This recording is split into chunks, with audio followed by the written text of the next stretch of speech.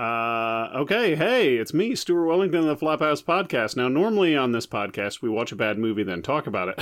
But tonight, you're in for a treat. We're not doing anything movie-related at all. No. Just to let you know, I'm Stuart Wellington. I'm Dan McCoy, I guess. I'm Elliot Kalin, just astonished at how smooth and professional Stuart is as a host right out of the box. Don't know why. This is really the first time he's doing this since he's clearly got the gams, Somehow. Yeah. I don't know. I think it's beginner's luck. Okay. So tonight, instead of watching a bad movie and talking about it, I am going to introduce you two fellows, my co-hosts, to a little book that I wrote when I was a child, an age I don't know, nor is there any mention of how old I am. A book called Rattlesnake. I just texted you the cover. Now, this is a original work of fiction by me that is accompanied by illustrations. Now, those illustrations I will be sending you over the course of the book as I read it out loud to you. Feel free to make constructive comments if you wish. I love, so here on the cover, it's a flag that it's a little wavy, but you can tell that it says "Don't tread on me." I'm going to give you a little, one, topical, love it. It's really tapping into the political divisibility of our times. Two, tread is spelled wrong. I'm going to chalk that up to your age at the time, which is, I am assuming, younger than 15. But I will say, the one thing I wanted to say is very legible writing, which is not true of many children. Yes, and I like the logo, the Rattlesnake logo, which looks like it's made out of wood. Doesn't necessarily look like a snake, but it does look like a Flintstones type thing, which I like. Yeah, I don't know. Are those? You think those are speed lines or are those scales? I'm not sure. Yeah, I will say that you got, that's it's sort of a bubble lettering. There's not a lot of consistency to whatever font you're trying to get across here, but it's good. It's good. It's very clear. Yeah. I was just talking with somebody about how doing like an animal print or an animal pattern is harder than you would think because it has to be like both natural and also like a little bit like asymmetrical. You know what I mean? And I think that's what I was trying to go for here. Obviously, I guess it's up to the audience to decide how well I achieve my goal. So let's dig into this. Now, this is not a particularly long book. I think it is. Wait. 6 pages. There's a 7th page with a number. There is nothing on that page. Okay. So your reach exceeded your grasp. How the future is unwritten. Sure. Yeah. I want to mention that Sarah Connor told you that one, right? I want to mention for the record my son Sammy's book, The Mystery of the Sinky Cheese, which unfortunately will be the ending will be untold on this podcast. 9 pages. So I'm not saying that my son is smarter than you, Stuart. I'm merely saying he has more story to tell. Yeah, the longer the book, the better, right? For a child's endeavor, a 9-page book might as well be War and Peace. I have to say, that's a lot of commitment. Okay, so let us begin the tale of a rattlesnake. One cool fall morning, an eastern diamondback rattlesnake inched toward his prey. His prey was a mouse that was making a breakfast of seeds and nuts that fell from a tree. Getting just close enough to strike the rattlesnake, slowly rears its head back in strike position. Okay? Now, I mean, just off the bat, there are a couple things that occur to me. Number one, strike position seems like a very Stuart turn of phrase. Like, even at this young age, you had a real personality. I like that you've I guess mimicked the stream of consciousness thinking of the rattlesnake by running 2 different sentences, getting just close enough to strike, and the rattlesnake slowly rears its head back in strike position into one sentence. Reading, getting just close enough to strike, the rattlesnake slowly rears its head back in strike position, which made me think the mouse was about to strike the rattlesnake at first. But then, no, finish that sentence, young man. Yeah, I mean, that's it's a twisted tale that rattlesnake weaves. Yeah. Now, I like also that you explained the origin of the mouse's breakfast. That is clearly was bothering me at the time. Well, he says I needed to make sure that I didn't break the illusion of reality. Well, I liked that you say he was making a breakfast of seeds and nuts rather than having a breakfast of seeds and nuts. I mean, like neither one is more correct than the other, and I think making is a more unique turn of phrase. Well, I like just mentioning that it fell off a tree, because that means we don't have to worry about a prequel to Rattlesnake that explains the origin of that breakfast. Now, also note there is no tree depicted in the illustration. Well, let's move on to the illustration. Yeah. Yeah. So this rattlesnake looks a little bit kind of like one of those. It looks more like a sock puppet kind of than a snake. But there's something kind of Cecil the sea serpent about him. Fine. Yeah. Yeah. I like just as mentioned. It is the morning. The sun is rising in the distance over the horizon line, and the rattlesnake is positioned between what might be two mini volcanoes. They could be two garbage bags. I thought it was garbage bags. Yeah, because there's two leaves that are either hanging in midair or somewhere on the ground behind the rattlesnake. Yeah, there's a lot of symmetry here. There's two what I assumed were rocks, twin peaks, if you will, and then two leaves falling from the sky. And then a little mouse. And the rattlesnake's tail, unlike a normal traditional rattle, which tapers, is just kind of a uniform thickness like a pencil eraser or perhaps an uncircumcised penis. It looks like a big gray marshmallow. But it is a nice picture, you know. Yeah. Oh, thank you. It's a good snake. It's got personality. Page number 2. Moving on. Suddenly lunging his whole body weight forward, extending his dagger-like fangs, he finally grasped his target. Finally. Slowly, steadily, the poisonous venom enters his prey. Releasing the mouse, the rattlesnake waits for the venom to react.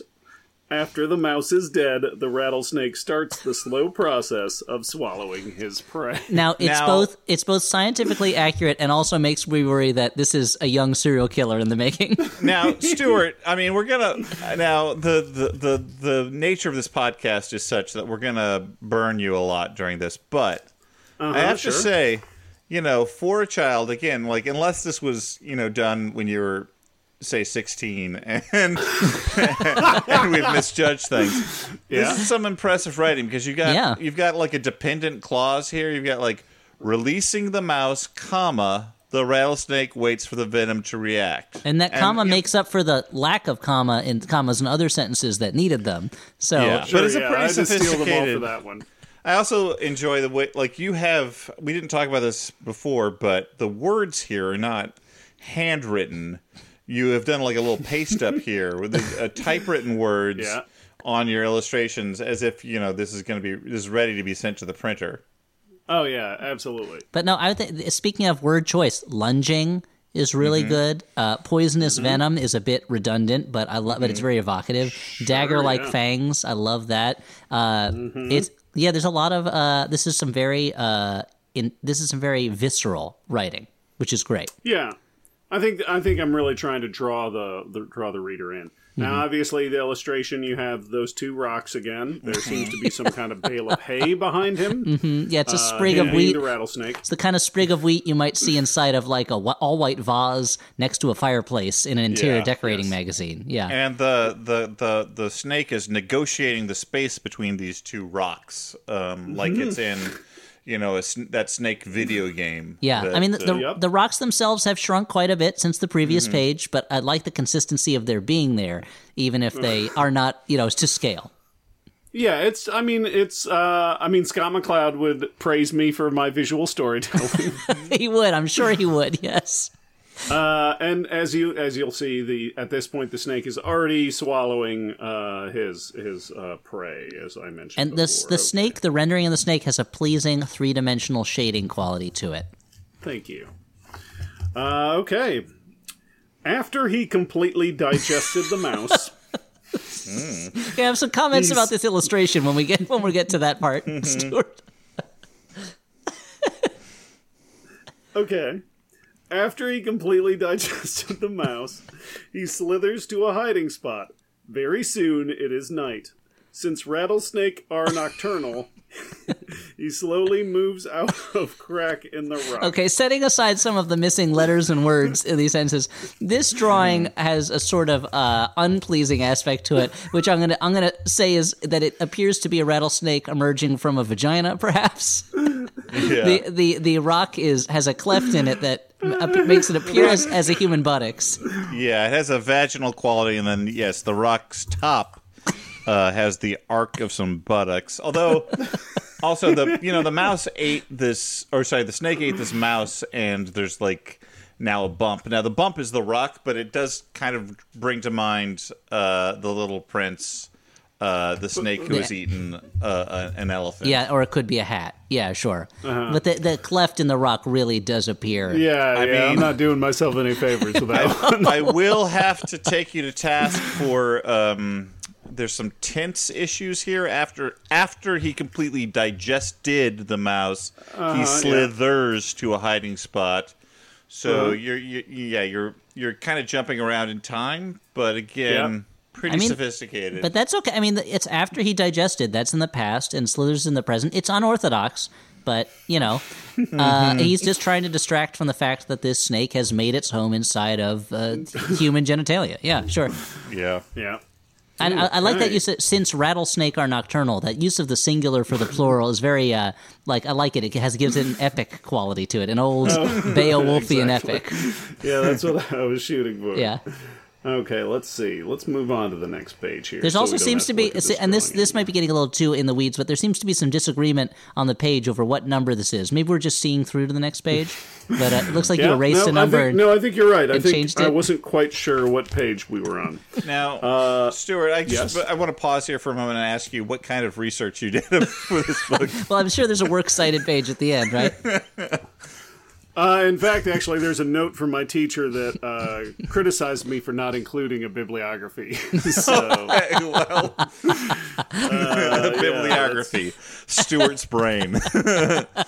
Yeah. Okay, so moving on. Suddenly he hears the special rattle. It is the rattle of a lady looking for a mate. He moves slowly at first, then faster. He passes a bush, and there in the clearing, next to a woodpile, is the lady Rattlesnake. Now here's now it feels like the picture from before. Now it seems like the subtext is just becoming the text. Yeah, I guess you're right. But with passing the bush and all. But also, what I like is that you leave us in suspense whether it is a lady rattlesnake or a human lady when it's the rattle of a lady. Yeah, but it is a lady rattlesnake. Again, I feel, guys. Was little Stuart a horny boy? I mean, you would know better than us, Stuart. For snakes, specifically? I don't know. We're figuring it out. I mean, I commend the complexity of the sentences. He passes a bush, comma, and there in the clearing next to a woodpile, comma, is the lady rattlesnake. I wonder, though, now, is this accurate to snake mating procedures? Do they mate based on rattling? I feel like I was very into various forms of reptiles and dinosaurs as a kid. Yeah. But I kind of haven't kept up with that hobby, so I can't tell you if it was right or not. There is a sort of Zork aspect to this, a sort of text game as you mention each of the landmarks that it passes, things like that. Yeah. It's all about world building. Even at a young age, I was all about creating a universe. And to Dan's point, if there are any herpetologists listening to this, please let us know. Write in and let us know if there is a special rattle that represents sexual arousal in a lady rattlesnake. Ooh, shit's about to get real, guys. As he inches toward the lady rattlesnake, he feels the presence of another boy. As he looks around the clearing, he sees the other boy. The two boys move toward each other as they lock in combat.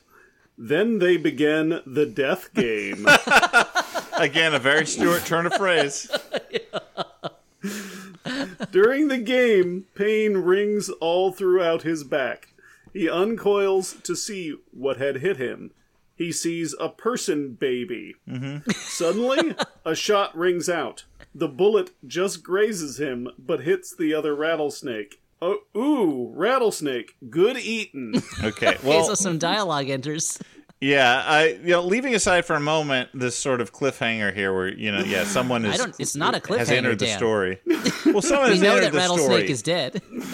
We know. No, well, we know that we don't know who this person is who says, "Ooh, rattlesnake, good eating." I just want to ask you, Elliot, as a person who has had two person babies.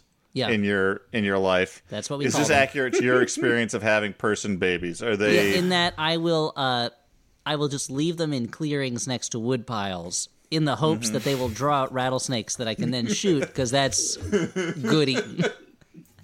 Gotta feed your family, you know. And the thing there's is, a lot of good meat on a rattlesnake. It's like a Slim Jim that can walk.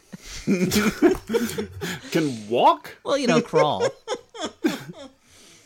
Now, So my, we're nearing the end of this tale. This page has a real Robert E. Howard influence on it.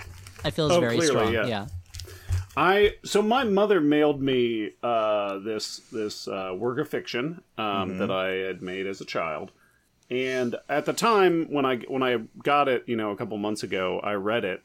And reading it again now, I'm still surprised by every page.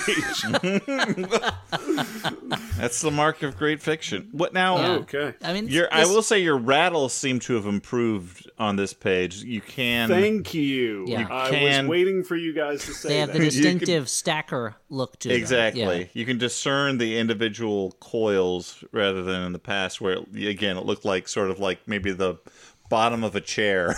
Yeah, or like an old-timey microphone. Yeah. Yeah. You've got on the other hand, while the tail end of this rattlesnake, it's hard to know which is the original and which is the intruder. While the tail end of the rattlesnake is very well delineated and rendered, the head seems to have turned into like it's a little hard to tell. Like it's got kind of a tombstone shape to it, and you can kind of see the mouth, I think, but. I think we are to believe this is from below. We're seeing, like snakes don't really have like a traditional chin in the way, a human might. But I think we're seeing below the snake's head, the chin area, and the eyes are away from us, maybe? Yeah, it's the underside. I think we're seeing the underside of the snake, yeah.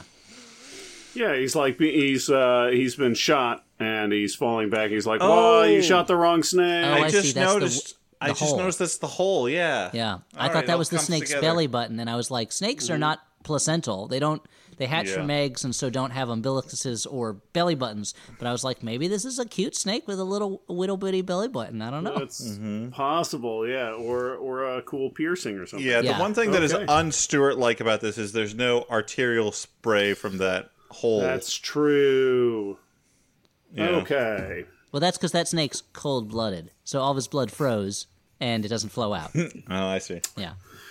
The rattlesnake finally found a mate.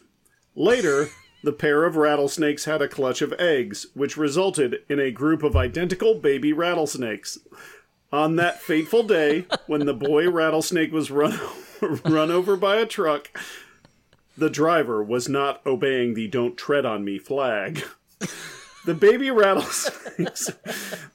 rattlesnakes were there to take the boy rattlesnake's place. Wow, now, there's a lot to unpack right at the end. This is just like the parts into the lighthouse where the events of the family's lives are just kind of glossed over while we hear about what's going on just in the house and how the furniture is settling and the dust falls in the light. This is the natural world. It works at a different pace than each of our individual little minor blink of a stories, so. And like in To the Lighthouse, it kind of touches on the idea of the son becoming overtaking the father, that sort of thing. Generations taking their place. What I like is so that cliffhanger of who shot the rattlesnake is never answered. It's just never answered. Some yokel, I assume, wearing say overalls with one strap undone, and underneath is a peekaboo long underpants. He's got a straw hat and a piece of straw in his mouth. Kind of scraggly, long white beard.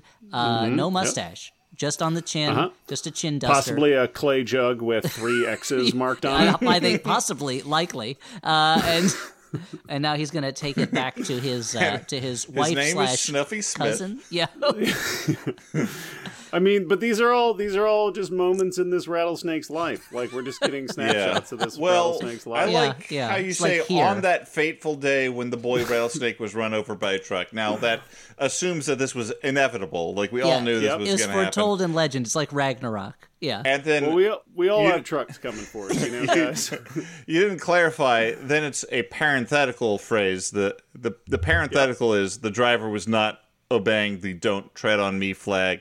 I like that you felt like you needed to explain why a truck might run over a snake. Oh, I took that as like a puckish little jape from young Stuart, kind of like, I guess he wasn't looking at the flag, since he did. I mean, he didn't tread on that rattlesnake; he ran right over it. You know, That's true. Yeah, I mean, it's rattlesnake.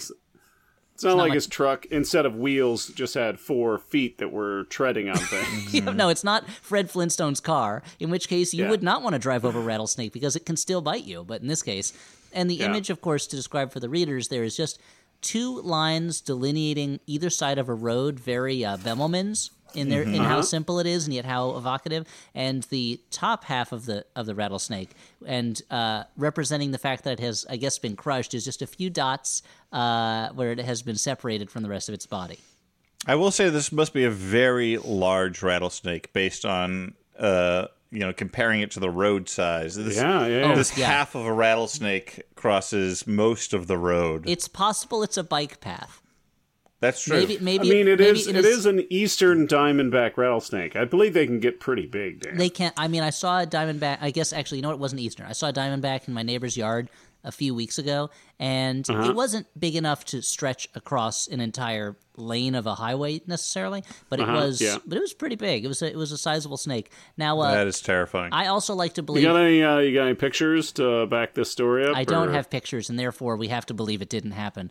So I imagine that the rattlesnake, in its final death throes, managed to crawl into the bike lane, maybe in the hopes that it could. Get some strength from a passing bicyclist, and that's why the road is so narrow. Wait, get some strength from a passing bicyclist? Now, bite onto the tire and let that air just puff it up. Or like he would bite one of the bicyclists, they would die and turn into a turkey leg, which he could then consume for health to get his energy bar up. And we did sort of address this already, but I do want to talk a little bit more about how this book ends. It does end on a cyclical note. The idea that, of course, this it says the baby rattlesnakes were there to take the boy rattlesnake's place. Just reminding us all that it's all transitory, and that we're all interchangeable, basically. They are identical. It's something I remind my dad about all the time. Every time I see him, they're identical baby rattlesnakes. Each one, at the spur of a moment. You just pick one up, doesn't matter which, they're all the same. One of them dies, toss it away, replace it with its son. And that's how God treats people, too. We're all the same. Now, I wouldn't recommend picking up those rattlesnakes, Elliot, just as a tip for you. Born a snake handler, die a snake handler. That's my motto. That was Rattlesnake, and a work of fiction by me. Obviously, TM. Nobody can steal Rattlesnake from me. Not like I think I wrote a follow-up that was basically Romancing the Stone, but from the snake's perspective. I think it was like a what-if scenario where instead of Michael Douglas killing a snake, the snake survived and then became the hero of the story. Now that is very intriguing, and I don't know if I have a copy of that lying around, but maybe this is just the kind of teaser that this podcast needs to. I don't know, get into the big leagues? How do you get into the big leagues of podcasting, Dan? I assume it involves Big League Chew in some way. Yeah, and it helps if the person hosting is already a famous celebrity. Oh, okay. Well, I'm not that. I'm talking... We're doing a podcast where I'm reading a book about a rattlesnake I wrote as a child. While standing in your storage room. While standing in my storage room, yep. Living the dream. Now, Stuart, I like that. It sounds like even when you were young, you had found your muse, which was snakes. Yep. And so what other snake works are you working on now? How else are you telling the story of the life of a snake with the more mature storytelling tools you now have in your kit? That's the thing. I mean, I guess the next step, I've already done a snake. I've done a rattlesnake. And I think the Romancing the Stone ripoff was about a bushmaster, which is also a snake. Maybe I will have to do a cobra. Maybe but I have to do research because clearly this book was clearly well researched. I mean, I mentioned an Eastern Diamondback. I mentioned how the mating ritual involved a special rattle. Yeah. I used region-specific dialogue from the yokel who shot the rattlesnake. Now, Stuart, you did mention that your teacher, raked you over the coals for no bibliography, but do you have a grade on this? Do you know what you got for this? I have a Post-it note that's stuck on the inside of this book. There is the Post-it note has the image of a rose on it with a little bird carrying it, and it says, "For all you do, this bud's for you." I'm like, doesn't relate to my story at all, but that's okay. Here's the note. The note says, "Stuart, I like the humor and the way you drew the pictures." But there was no bibliography and only 2 communications. I don't quite know what that means. So it was a ... I think there was a second note, and the note is gone. So we're going to have to figure it out ourselves. I will say that, as literary criticism goes, that's not the best I have read. I mean, I think that the book itself surpasses the critique, Thank you. I mean, it's rare that the criticism is better than the art that it's critiquing. Let's just be fair to the teacher on this one. It's rare that someone's like, "I loved that movie, but did you read the review of the movie?" I mean, I would hope that there's been movies that our podcast has covered that people prefer our podcast to, but... Yeah, but I wouldn't compare your book to one of those movies. Come on. Thank you. That's really why we did this, so you guys would admit that my book is good and should be turned into a movie. So Hollywood, call me up. So Stuart, who are you going to cast as a rattlesnake in the inevitable movie now that this book has heat on it? John C. Reilly, obviously. That guy's great. He can do anything. Also, he's got a kind of energy that I'm into, and I could see him, fighting for love, fathering children, and then inevitably dying. Now, I get what you're saying, but do you think he's sinuous enough to be a snake? That's true. I mean, if we're just basing it on sinuosity, it'd have to be, what, Doug Jones? Yeah, he's pretty much the only sinuous actor in Hollywood these days, Yeah. What if it... Yeah, do you think that there's parts that are being written and they're like, Doug Jones type, and they're like, It's like the evil skeleton, parentheses, 20s, Doug Jones type. You hear all the stories about... now I want to fucking watch this movie. You hear all the stories about actors going in and auditioning for roles where they're described as X type and they are X themselves and not getting the roles. But I cannot imagine someone going in and be like Doug Jones going in and be like, Doug Jones type, and not getting it. Well, that's exactly what happened with the movie X versus Sever. It was described as an X type, and X did not get the part, strangely enough. Weirdly, Sever played X and X played Sever. Yeah. That was a little game they played. They made a bet with each other.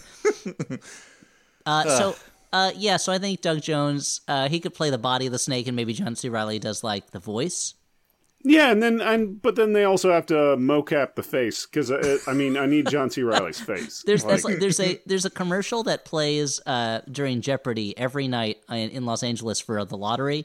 Do you guys have the same commercial where it is a human finger with a man's, or maybe it's for casino, a human finger with a man's face on the end of it, and he's going to press a casino touchscreen, and it is the most frightening thing, and it's on TV every night. Just this giant finger with a man's face on the end going ah, and it's. I guess. Yeah, do your children wake up with nightmares from this face finger? Oh, well, I wake them up and I say, "Come in here, I got to show you something." Yeah. And then you say, "Think about that. Think of what hell it would be to be a finger." Yeah. Not to change the subject too much, guys, but while we're here, I might as well tell you about this dream I had last night where I met Chris Hemsworth at a kid's soccer game, and my son invited him to come to lunch with us, and he asked us what we were going to have, And he was probably 7.5 feet tall, 8 feet tall in this dream. He's a hugely tall man in the dream. And my son goes, pizza. And he goes, yeah, I could go for a pizza, sure. And I'm like, what am I going to talk to Chris Hemsworth about at lunch? And that's when I woke up. So guys, what should I talk to Chris Hemsworth about at lunch? Should I have this dream again, you know? Oh, jeez. Oh, well, I mean, ask it. I mean, you got to start with what he wants on his pizza, right? That's a good. But I mean, that's going to get exhausted pretty quickly because we'll order the pizza. You could talk. I mean, to tie it in, you could talk to him about the snakes of Australia. They have a lot of the world's deadliest snakes there. That's very true. Yeah. You should ask him if they have any pizza toppings in Australia that we don't have here in America. Do they twirl the pizza the opposite direction when they're tossing it in the air? Yeah, that's a good one. Yeah, probably what happened. They throw it at the floor instead of up at the ceiling. Yeah, sure. Yeah, that's what the Coriolis effect is. yeah. Like when that's why they've never eaten pizza in Australia, because they're like, oh, it's on the floor now. On the floor, forget about it. Yeah, it's like when somebody scores a touchdown in a football game in Australia, they throw the ball in the air instead of bouncing out on the ground. Yeah, they throw it up in the air, and when they sneeze in Australia, the spit goes back into their heads. Everything's backwards in Australia. Yeah. Yeah, in Australia, Bizarro is called Superman. So, Australian listeners, I know that we have quite a few based on our breakdown. If you aren't angry at us, write in and let us know if we're accurate on this. Yeah.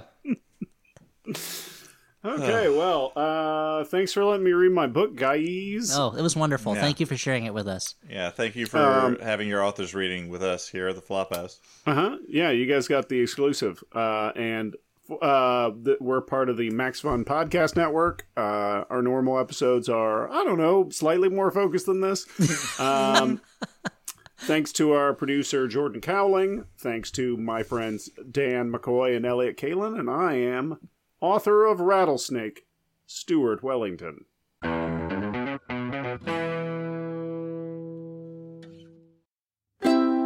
MaximumFun.org. Comedy and culture. Artist owned. Audience supported.